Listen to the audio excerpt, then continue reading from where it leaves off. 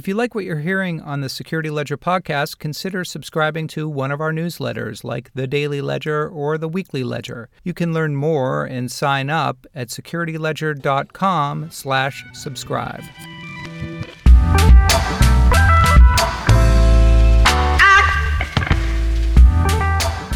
Hello and welcome to the Security Ledger podcast. I'm Paul Roberts, editor-in-chief at the Security Ledger.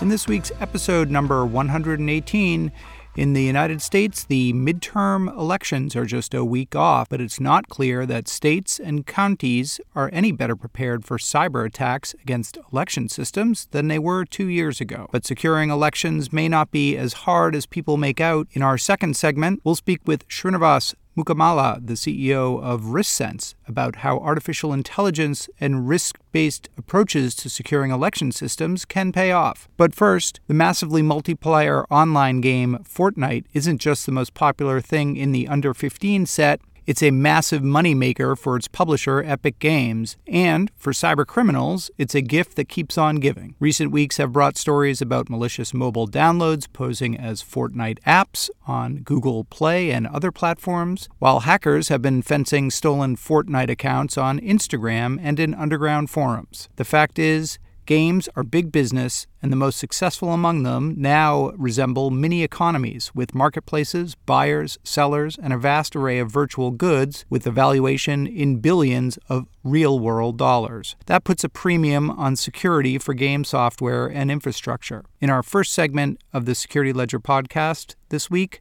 we invited 4 top vulnerability researchers from the firm BugCrowd to talk to us about their work on games and gaming platforms. Jason Haddix is BugCrowd's Vice President of Trust and Security. This is his second time back in the Security Ledger studios. And he's joined this week by JP Villanueva, Trust and Security Engineer, Dan Trauner, a Security Engineer, and Adam David, a Software Engineer at BugCrowd. In this conversation, the 4 of us talk about how popular games often fall down on security and what game makers can do to improve the security of their creations. Thanks all so much for taking the time to come in and talk to us. This is a really interesting issue, namely the cybersecurity of games. I guess, JP, Adam, Dan, you all described yourself as gamers. When we're talking about games, what platforms are we talking about? And I guess while we're at it, what games are we talking about?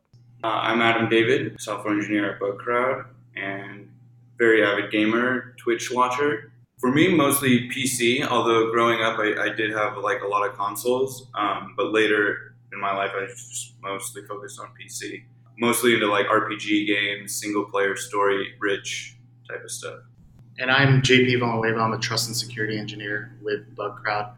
For me, I'm mostly a console gamer. I do play some PC games, but mostly I'm playing on console, usually on PS4 or on Nintendo Switch or the 3DS. I'm Adam David, software engineer at BugCrowd, and and I think PC for me as well, but we're seeing a lot of interesting platform-related software on PC, stuff like Steam, where people are managing their entire game library of all kinds of different titles through this single platform. My name is Jason Haddix. I am the VP of Researcher Growth at BugCrowd now, and I am a PC Master Race guy. I own both consoles and play games on them when I'm forced to, when they're exclusive, but mostly I play on my PC. Right now, I'm currently playing Destiny 2, World of Warcraft, Dota 2, and I play a little bit of Overwatch every now and then. So I'm a longtime Blizzard loyalist. Love everything that Blizzard produces, for better or worse, and have been gaming since I can remember, on every platform. I've owned almost every video game platform that's existed, all the way back to Atari. For each of you, what was the first video game you guys really fell in love with? I think Pokemon Blue for me. That was just got a Game Boy Color. That was one of the first consoles that my parents got me. I must have beaten that thing probably 10 times. Wow. Okay. I would say, oh boy, there's been so many. I think for me, it would probably be on PlayStation Final Fantasy VII. The story to that RPG and what Square did was awesome. I loved it. It definitely captured this magical time in my childhood where I was very into fantasy and stuff like that. And then secondly, World of Warcraft. World of Warcraft was a game changer as far as producing an MMO. Like we had MMOs before that, but they were not very well produced. EverQuest, Ultima Online, stuff like that. The level that Blizzard took it to with World of Warcraft and the amount of time I've invested in World of Warcraft since was definitely a big chunk of my life. When that came out, there was a special feeling around WoW and everything that went along with it. And just to decode, MMO, massively multiplayer online game, is that right? Correct, yeah, massively multiplayer online. Nowadays, you can't really tell the difference because many games have kind of MMO feels to them. They're all online, they're all open world and interacting with the community. But those were some of the first that really brought people together. Were that genre of Warcraft, Ultima Online, EverQuest, stuff like that. Others? For me, I would say kind of the first RPG I played was Secret of Mana on Super Nintendo. That one opened it up for me because that was the first kind of multiplayer RPG I played. Now, this is like long before any kind of online RPG or MMO. Mm-hmm. So I was like, you're sitting right next to the people that you're playing with. Nowadays, you don't need to be sitting next to that person. So we've kind of lost a little bit of that feel. And I would say, same with Dan, Pokemon. I still play it till this day, like 20 years later. So Secret of Mana was mine too, JP. That was the first cooperative RPG I think that I can remember, and getting to play with my buddies in like one of those games was super cool. I remember playing that game a lot. Let's put on our security hats here. All of you outlined a couple different platforms. Some of you PC gamers, some of you console gamers. From a security perspective, does the platform really matter all that much? And I guess at a high level, when we're talking about security for these modern games, massively multiplayer online games, many of them, what types of things are we talking about? So on console games, console's not super my specialty. I know that a lot of people do what the equivalent are to like jailbreaking is on consoles, right, where they get access to the OS and then on the operating system of the PlayStation or the Xbox, or if you can somehow get in the middle between the traffic and monitor it, like it's usually the same issues that you have on a PC because they're ultimately like a lot of the same architectures and concepts, but yeah, I see less like technical cheating on consoles nowadays, and more environment-based cheating, and that's actually one of the topics I'm like super interested in. Since I'm a security guy, I really love the extra facets of security that go alongside a game nowadays in any like way. Like if you look at the security realms or things related to security in a game, for your average gaming company, it's much more robust than what you have to protect, even just with like probably a single web app, right? You have areas of the game that are, if you're running a massively multiplayer online game, you have an economic system inside that basically dictates how happy your player base is and how you've designed that. And if someone finds air quotes exploit in that, or like a glitch or a cheat somehow there, it could ruin the sentiment of your game completely. And this has happened in multiple games. And that's an area that you don't always have to worry about with a web app, right? I'm not running an economy on Bugcrowd right now. Bugcrowd, is very, very simple in its use case compared to some of these games that have a player base, an economy. You also have client security. You have server-side security. You have to worry about denial of service and uptime. You have to worry about protection of users who are underage, like griefing and all of these things. And there are just so many aspects that touch security around games. In fact, I talked to a buddy of mine, Brett, who works at Blizzard all the time about how big of a scope of a job. It's no longer one security team that does this. Network monitoring is a separate group. Player base sentiment is a different group. Client server technology and protecting against pretty traditional exploits is a separate group. Economy cheating, there's a whole economy team. So there's definitely a lot of stuff that goes on in games that you have to touch around security. Yeah, and then on the consoles, a little bit more on the console side is that, like Jason had said, it's consoles now are getting more closer to the hardware that PCs and phones are using, because back in the day, consoles had their own kind of custom hardware, but they're moving towards more the commodity hardware that's out there. So what does that mean? Then that means the same exploits that work on phones and computers now work on game consoles. And the security is a little bit different on consoles, just that in terms of what hackers are looking at, basically they want to do things like run emulators or run homebrew and those type of games, more closer to piracy, I would say, or like homebrew, right, versus kind of taking over, and messing up an economy in the game, or griefing, or things that you would see on the PC side. Yeah, it's funny. I mean, when I think about gaming security, I think the first thing that comes to mind is sort of copyright protection and anti-piracy, right? So you want to make sure that somebody doesn't rip the game and, play it on their own. And that, I guess, historically has been the main concern. But Jason, as you point out, I mean, these game environments are really their own mini economies, sometimes not so mini, and also communities, online communities on top of that. So it is a really complex problem. I got into game security, or the idea of it, when I was running an OWASP project, which was the game security framework. And what I was trying to do is, what we have is a couple of big players in the industry, at least from what I've heard. Like the Valves and the maybe like a big publisher like EA, and definitely Blizzard, and some other publishers who and gaming companies who have security teams who've dealt with all of these types of problems before. So they have operations and procedures and even a whole group that are dedicated to solving these things, or at least looking at them. But other mid-tier gaming companies, and especially new developers or publishers, and God forbid indie people, are not focusing on security at all. They're focusing on getting their game out to market. For better or worse, it's very much like the IoT industry and security. And so they don't get any guidance on how to protect against these issues or think about their game from a threat scenario. So what I did with a couple of my buddies was went out to like underground forums that were dedicated to hacking and all facets of hacking, exploiting economies in MMOs, trying to get advantages in first-person shooters by like messing with packets, client security, network security, everything. And these forums are places where hackers coalesce and post this kind of stuff, sometimes for money and sometimes for not. And everything that was free, we started parsing out and deconstructing and saying, okay, this is the type of attack this is. Let's generally talk about this and put it, in the first iteration was just in a spreadsheet, and classify it. And then so when new game developers come out, they can see this history and this context of how games are most commonly cheated or taken advantage of.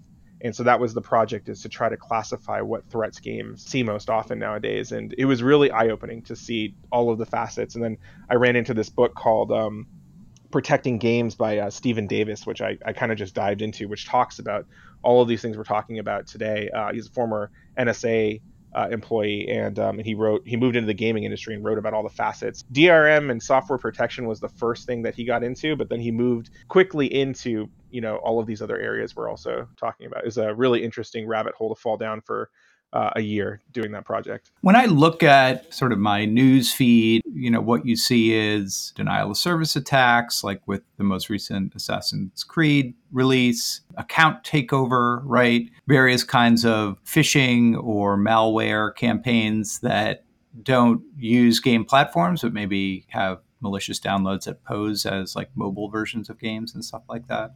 Is that pretty much what you guys are seeing and are concerned with, or are there more subtle attacks and threats out there? I think a really interesting one that was just in the news is actually the Epic Games Android installer that was used to install Fortnite. It relied on this it had the write external storage permission on Android, and the Epic Games was telling all the people installing it to actually install this APK via not via the Google Play Store, which Google wasn't very happy about because, they get a 30% cut of revenue from stuff that comes through the store. And, so there was a little bit of a controversy about this. Google ended up finding a vulnerability, proving that if you can write to the spot that APKs are installed from by this third-party application, you can just get it to install whatever APK you want.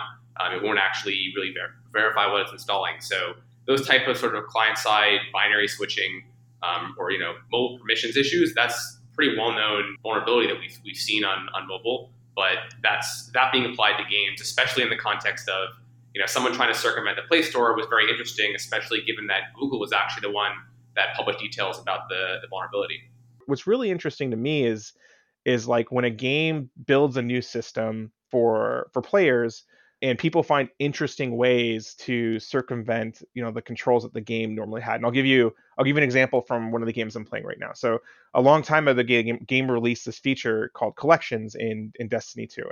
And in Collections, any piece of loot that you ever picked up on your journey through this game, which is a shooter and a MOBA at the same time, you would be able to basically dismantle or disenchant so it didn't take up space in your inventory. But then later on through the collections tab in the settings, you could request it back. And so what happened is over 3 expansions of this game so far, there were a couple weapons in there that that people found out that you could get from your collections, pay a nominal amount to retrieve a copy of this weapon from your collections if you wanted to play with it, and then immediately re-disenchant it, and it would give you more currency than it cost you to purchase it out of your collection. So if you scripted this up using a program, you effectively had infinite money or infinite like in materials. And these are the things I find really interesting because, like, how do you technologically check for things like that, right? It's like every new system you design, you have to go back and be like, how is this going to break? Are there controls on like a currency threshold here? And then, on the detection side, it's like, okay, do I have a knock that's watching for people who called the same API too many times? And then I go investigate that for potential like exploits. Is that even an exploit? Like, it's definitely damage. It was definitely damaging to the community because people getting infinite money screws with the game, especially if currency is worth something in that game in a multiplayer game. But technically, as a security guy, before I looked into games, I wouldn't call that an exploit. I would call that like, I don't know what I would call it, but it's not a buffer overflow for sure. Like, so those are the ones I track, and it's interesting. You can follow the community of your game. Usually the best news about those types of things is usually actually on the subreddit for the game itself. So the subreddits are vibrant collections of power users of the game. And that's usually that information comes out first, is like how to do those in-game like tricks to like get an advantage. And those are things that really interest me is economy exploits, there's like also the quintessential I forget, this was in WoW, I forget what iteration of WoW, but like finding like the one rock in the boss room that everybody could stand on and the boss couldn't reach, and you just kill the boss with impunity. And these are things that are glitches and kind of QA issues, and they're not security related, but they end up affecting the reputation of your game, and so you have to design this system of checks to check for. So there's like a lot of stuff that I think is really interesting around game design when we dig into it and figure out like how you have to protect your game. If security in a broad sense is protecting your asset, it's definitely is part of the conversation. It is interesting because I guess reputation is really everything with games, because of course you're competing for people's time and attention with many other wonderful games. Unlike a vulnerability in Word for Windows or something like that, where it's like, well, if there's a vulnerability, I'm still going to use Word as my word processor. It's not going to change my use patterns. But if the reputation of the game is impacted by a trivial kind of cheat like that, people go elsewhere, right? I mean, the crowd moves on. The number of indie game publishers, and Jason mentioned this earlier, but we have so many publishers now who are creating these games, distributing them completely themselves. And like Jason said, there are these power users who are really, really good at finding these glitches. And what I think is great, those people are thinking like hackers. I mean, that is very much fundamentally kind of what it's about. It's identifying anomalies, patterns, new updates are made to the game. What types of inputs and outputs are there? And I think that pattern is actually really great. I like to see so many people, especially without a security background, actually kind of employing that type of thinking. Yeah, I was going to ask you, I mean, what is the overlap between playing a game and quote unquote, testing a game for vulnerabilities, pen testing a game for vulnerabilities? Are they one and the same thing, or is the process of finding flaws in the game something you do apart from playing it? I think you do it with a little bit more methodology. When you're just playing a game, you might happen across glitch by mistake, but when you're I remember when we would always, our version of game hacking was looking for ways to get out of the map in Halo. That was always fun. But you test it like the velociraptors in Jurassic Park. One little spot at a time, an advanced methodology. Yeah, I think it's kind of the same thinking, but it's a little bit different in that when you're kind of doing testing in games, is trying to do out of bounds stuff or like things that affect in-game things. However, with kind of penetration testing, there's a little bit more. You're looking at all right, what's the impact of the vulnerability that I'm finding? Can I do something more with it? Can I exfiltrate data? Things like that, where it's impacting the game, but in a different way. It's not impacting the actual game mechanics. You're impacting much more of like the economy or things that you can do in the game or things that you can take out of it. I mean, that is not to say that there aren't actual technical bugs in games. I mean, if like the Steam launcher has been subject to plenty of traditional security exploits, so has every other launcher, and almost every game is launched by a launcher now these days, because each publisher has a collection of games, or they're part of a collection of studios that's all going to go through this same piece of software to launch the executables. So those have been a big target in the last couple of years for traditional security, vulnerabilities. As well. So like buffer overflows or anything like that. And so those exist. They come out every 1 to 3 months. A new one will come out, and you'll receive normal software patches to upgrade those as well. So yeah. I mean, I tend to think of the gaming industry as one where there is a tremendous amount of pressure on publishers to get games out on a timeline or a schedule that they've probably created themselves, and a lot of fan expectation to get games out on time. That would seem to me to be a situation that is ripe for short changing security or deprioritizing security testing and so on in order to get that game released and so on. Is that a dynamic that you see as well, that particularly with small publishers, security might fall down on the list in the rush to get the actual game out the door? There's a lot of companies that are using sort of centralized like anti-cheat systems that are these plugins that they won't worry about security until it becomes a problem. I know like Bluehole with PUBG, as that that really took off so fast, and when you're making that much money, you have that many players, the stress is super high. So of course you're going to try and offload some of the things you can, and security is one of those things where with cheating it became a huge problem, and they had to retroactively try and crack down. And I know they implemented I forget which one, but an anti-cheat system that they didn't author. It was a third party thing. Yeah, and then it's not just in gaming. It's pretty much with anything where you're trying to you have aggressive deadlines, and the bottom line is you as a company you're trying to make money. So security becomes an afterthought until, like what Dan said, it's not a problem until it becomes a problem, and it's much bigger than if they had actually taken care of it before a game went gold. I think that the quintessential thing that was eye-opening for me is when I was doing research for that OWASP project, I reached out to a ton of game security people, basically cold called them. Luckily, I have some reputation in the industry, and it was able to get me some meetings with these people who run security at games or who have been involved in large security groups at game publishers. I'll never forget a quote I got from one guy. It was just verbatim: "Do not do this project. Do not waste time on this project. The games industry does not care about security." And this was pretty recently too. Ouch. Yeah. He said, "Go spend your time working on something that's going to be meaningful to you."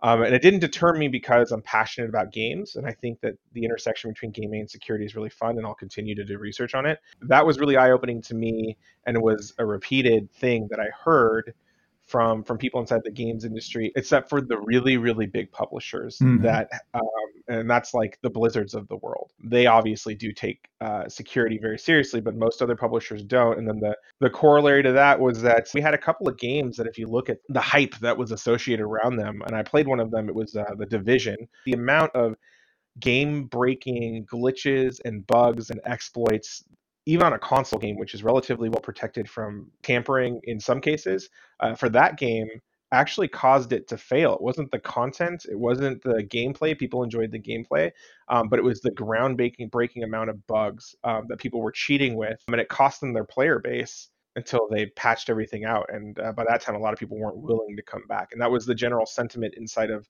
the subreddits associated to the game and the community outside of the game. And so, yeah, I mean, I think people nowadays, because of just the access to information, the communities that are growing outside of their own forums, can be forced into learning this lesson at a more accelerated pace than they are used to in previous years. And I think that's great because Honestly, the more that happens, the more they'll start thinking about security up front and baking it into whatever processes they have, and we can move to more secure games, which is what I want, basically. And then piggybacking on that is also not just security but privacy, and it drives away gamers and users. I know recently with a fighting game called Street Fighter V, there was a privacy issue where Capcom had actually put as an anti-cheating kind of mechanism, they put in a keylogger basically, and it was basically a rootkit, a malware rootkit called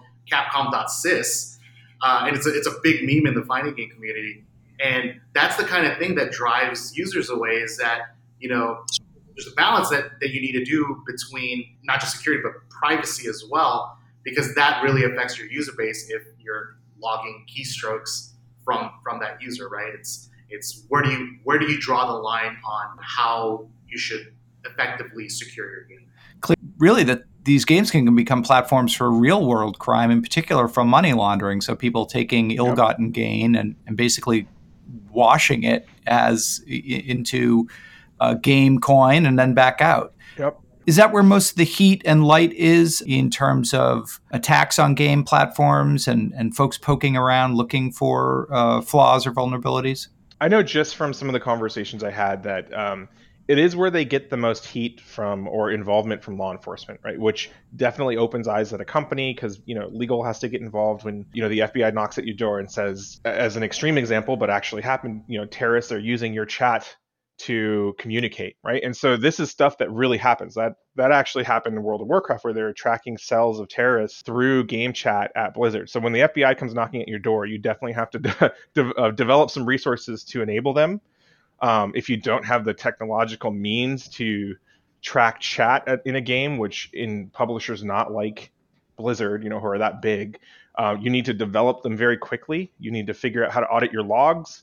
So there's a lot of stuff that goes along with that, and they pay special attention to those instances. The other one is the money laundering, and I'm not going to say that it was me, but maybe it was someone like me who at one point wanted to buy something off the dark web, and the primary currency that you paid for this thing is a game currency. You funneled real world currency into the game currency, and then out from the game currency into real world currency somewhere else, and that's how the money was essentially laundered.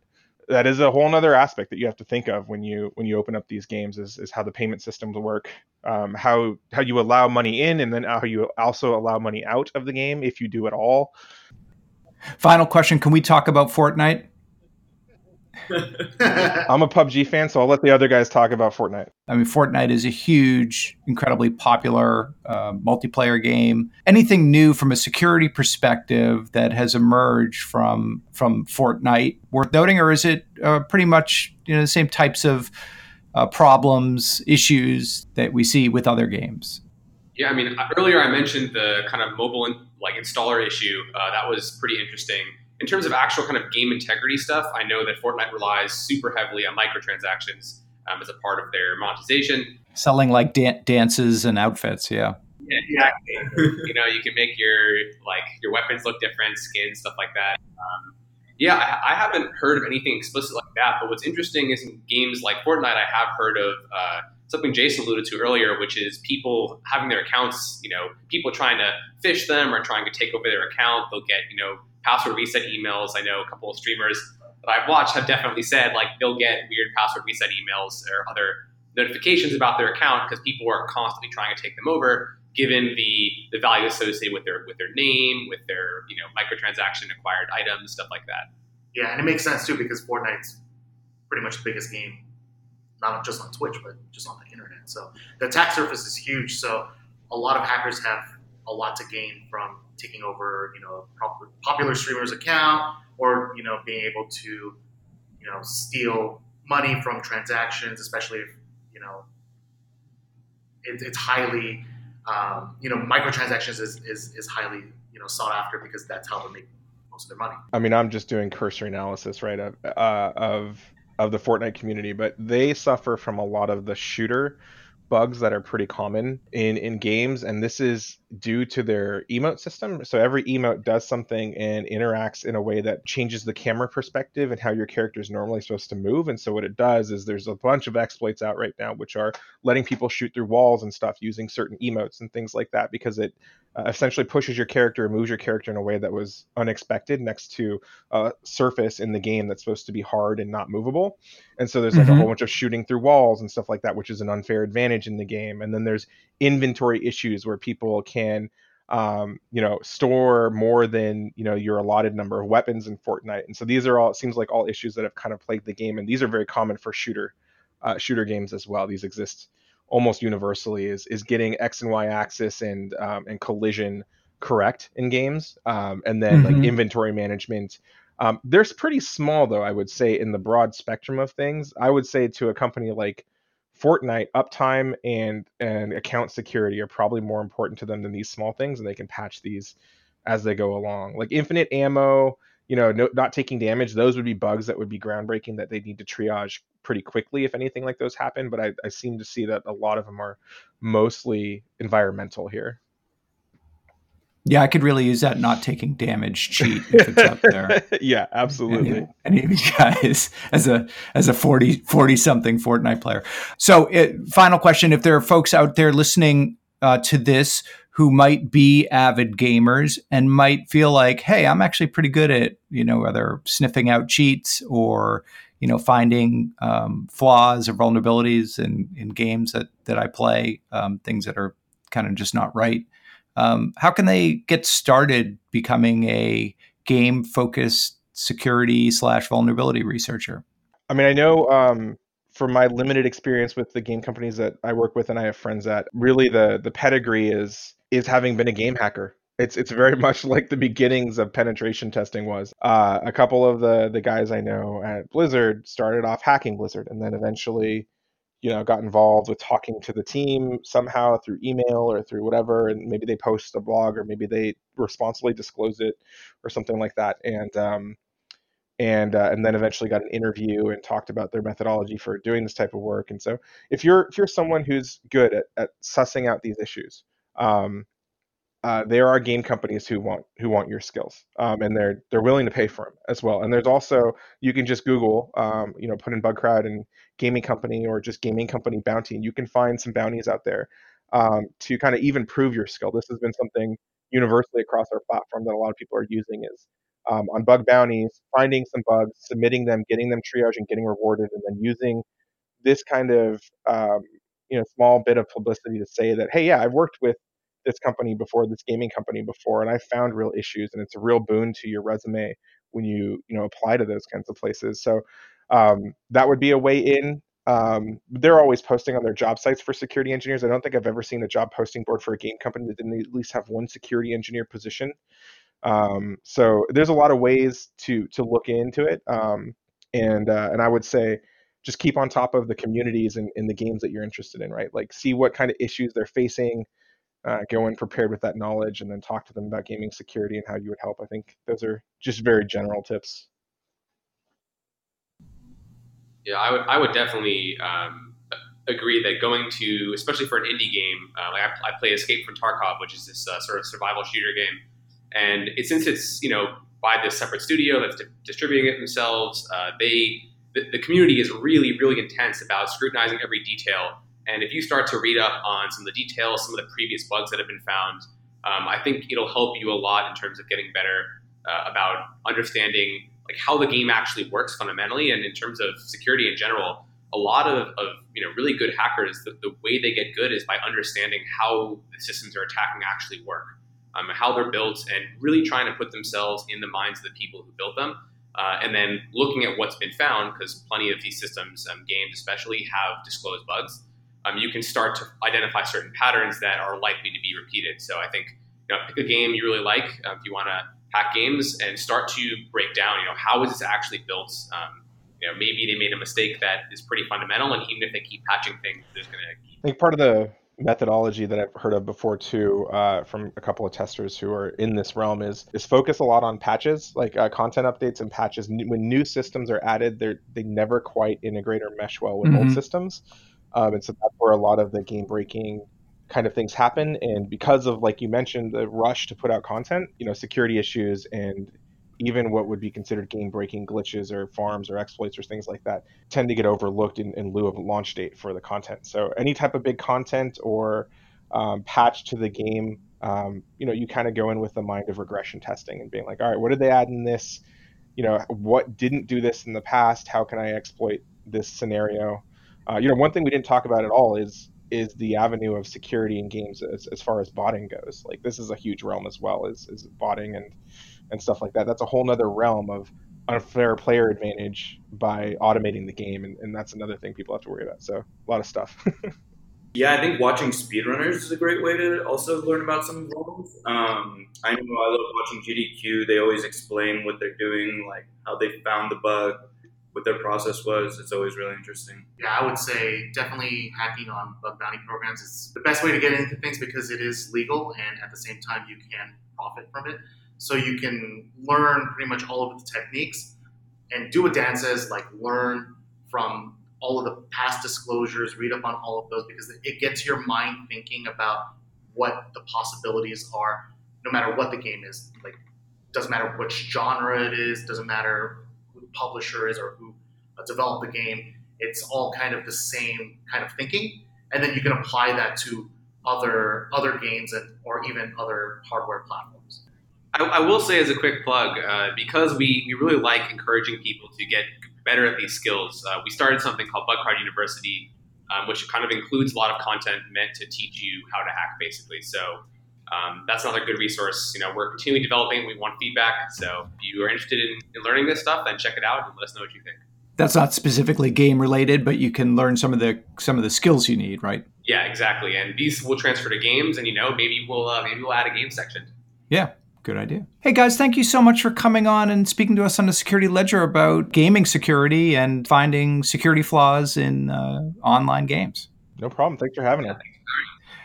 Up next, the security of election systems is often presented as an intractable mess, so hopelessly flawed that a 10-year-old girl can make short work of sophisticated vote-counting consoles. But our next guest says that many of the dire warnings about insecure voting systems and the risks of vote hacking may be overblown. Srinivas Mukkamala is the CEO of RiskSense, and he notes that the U.S. election system is both distributed and mostly offline. In this interview, Srinivas and I talk about the state of play in the U.S. election system and how states and municipalities may benefit by taking a risk-based approach to election security. Srinivas Mukkamala. I'm one of the co-founders and CEO of RiskSense. So RiskSense is a cyber risk prioritization company with a focus to really assist companies prioritize what to do and to really manage the results in a way that's meaningful and present it so everybody in the organization really understands what it is. We're a couple weeks out from, in the United States, the November midterm elections, big kind of congressional elections, also a lot of state and local elections happening. So it's a big political event. And as has been the case for a while now, there are reports about tampering or efforts to influence voters, and also certainly concerns about tampering with the electoral infrastructure itself, whether those are voting machines or vote tabulation systems or what have you. From your perspective there at RiskSense, what is your take on sort of the state of play right now in the elections space, the voting space, regarding cybersecurity? Are things as bad as we're reading about, or is there a little bit of hysteria around this because of what's happened in the past? The way the elections are conducted in the US, it's a distributed system, which is really good from a cybersecurity perspective. If you want to have a catastrophic event, you want that system to be connected. In the US, the electoral system is not a connected system. It is still very distributed. It's very localized. So which means you can influence an election, you can create local biases, but you cannot really change the electoral. So that's a very important thing. But then you can get into swing counties. We can keep going into what I consider outliers and really start creating, right? You can magnify the outliers. So, from the current state where we are today, is there really a catastrophic thing that can happen to the election infrastructure? The answer is no. Will there be disruptions? Will there be mistrust? Answer is yes. The big problem we're facing with the United States election is the emotions are pretty high, and the mistrust is what's creating that uncomfortability, if you would say. I mean, election is near and dear to everyone. It's your right. And when people start taking away or tampering with your right, you get extremely emotional. To me, that's why I look at it from an infrastructure and a technology perspective. We're definitely in a much better state than we were. And I can get into specifics as we move forward. What do you consider the biggest risk to of elections and voting in the U.S. right now? So, voter registration systems are one of the biggest concerns. I mean, I've been saying this for right even before 2016. 2014 is when we came out and we clearly articulated that it is important and critical that we start looking at ecosystem risk. You asked a very good question: what does risk sense do? That's one of the things risk sense does. It looks at your attack surface. A lot of people, when they talk about cyber risk, they're so focused on siloed based. It's important when it's talking about a system of systems. When you look at an election, it is an consolidation of multiple systems, right? So in 2014, one of the things we talked about is take a look at the life cycle of an election. Where does it start? The journey starts when a voter goes in, registers himself to vote. That's your source of truth. And that is super important. Who is building that system? How are they building it? Are they introducing any vulnerabilities? Are we continuously checking for vulnerabilities and the threats associated? And when the system actually gets into production, how are we actually looking at that? So if you take a look at the journey of how a voter registration system gets built, we did not spend enough time and energy in understanding the risks it's going to pose to the overall election. Still today, that has been and that is one of the biggest concerns because every data element that needs to be validated, verified against, and used to really declare an election relies on your voter registration because that's the start of the thing. And these systems are getting more and more connected and they're becoming, I would call, co hosted, hosted, or they're on the cloud for some states because the vendors are actually hosting the systems as well, which is opening up a different attack layer altogether. So you've talked, or we've talked a lot about the potential to use artificial intelligence and machine learning as a way to improve the security of the election systems, spot threats, either emerging threats or existing threats. Draw that picture for us, sketch that out a little bit as to how you think states and the federal government might apply AI and machine learning technologies that are very much being used in the information security space, but in the context of securing elections. Today, there are about 114,000 unique vulnerabilities. That is every disclosed vulnerability within the National Vulnerability Database. It is not millions, it is not billions. A lot of security vendors tend to use millions and billions. That is not true. I wish we had millions and billions of vulnerabilities and attack data. Mm. The reason I say I wish, that's in a good sense. For AI, we need more data that's labeled. So my prediction, my classification will be a lot more richer and a lot more accurate. So today, I don't have that luxury. So we are what we consider is a data starving environment. For AI, you don't want to starve it with data. So how are we helping the election security? So when we have 114,000 unique vulnerabilities, only a subset of that is really affecting the systems, the software, the databases, the libraries that are actually being used to build the election ecosystem. The example I talked about, right? The vendor that builds the voter registration system, the company that builds your tabulation, the company that builds your poll books, the company that prints your poll books. So when you look at the collection of the systems, you're probably talking about 10 to 12,000 unique vulnerabilities.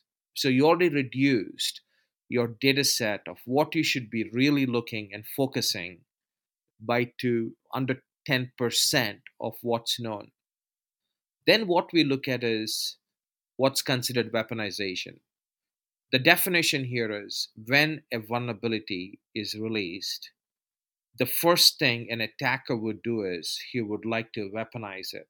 I will simplify that even further. A weaponization means I'm writing an exploit and converting that probably to an exploit tool so multiple people can use. That's the first step. A vulnerability gets really, really utilized by the bad guys. They weaponize that. So when I look at my 10,000, my weaponization will come down to probably about 1,000 or 2,000. Not every vulnerability that's being disclosed gets weaponized. So from an factual number perspective, out of the 114,000 total, only 24,000 are weaponized. And when you look at your 10% averages, you're talking about 2,400. Again, that is not enough. And that's not important either. What we have to look at is how many of them are remote code executable. This is what attackers are after. If you go back and take a look at the breaches over the last 10 years, majority of the breaches that were technological in nature, other than credential theft or remote code execution, and there are only 4,000 that are available, that are disclosed. So when you bring down that number to your electoral, you're talking about 300 or 400. Mm. And then what you look at is how many of them are really trending. If you remember, we keep talking about human bias. And when you use AI magnifies that bias as well. So in this particular case, not every exploit is built alike. Not every RCE is built alike. How we use trending in news, we also use trending in exploits as well. Which exploit is being talked the most? Which one is actually trending? Which one has the maximum impact when that's being used? And that number is in actually single digits and double digits. When you look at election systems, you're bringing that number down to about 40 to 50 things that you should really focus on. So take a look at this. The 114, what we all are concerned, we already prioritized that to 10,000. And from 10,000, we said, wait a minute, we can even further prioritize this. We brought it down to under 2,000.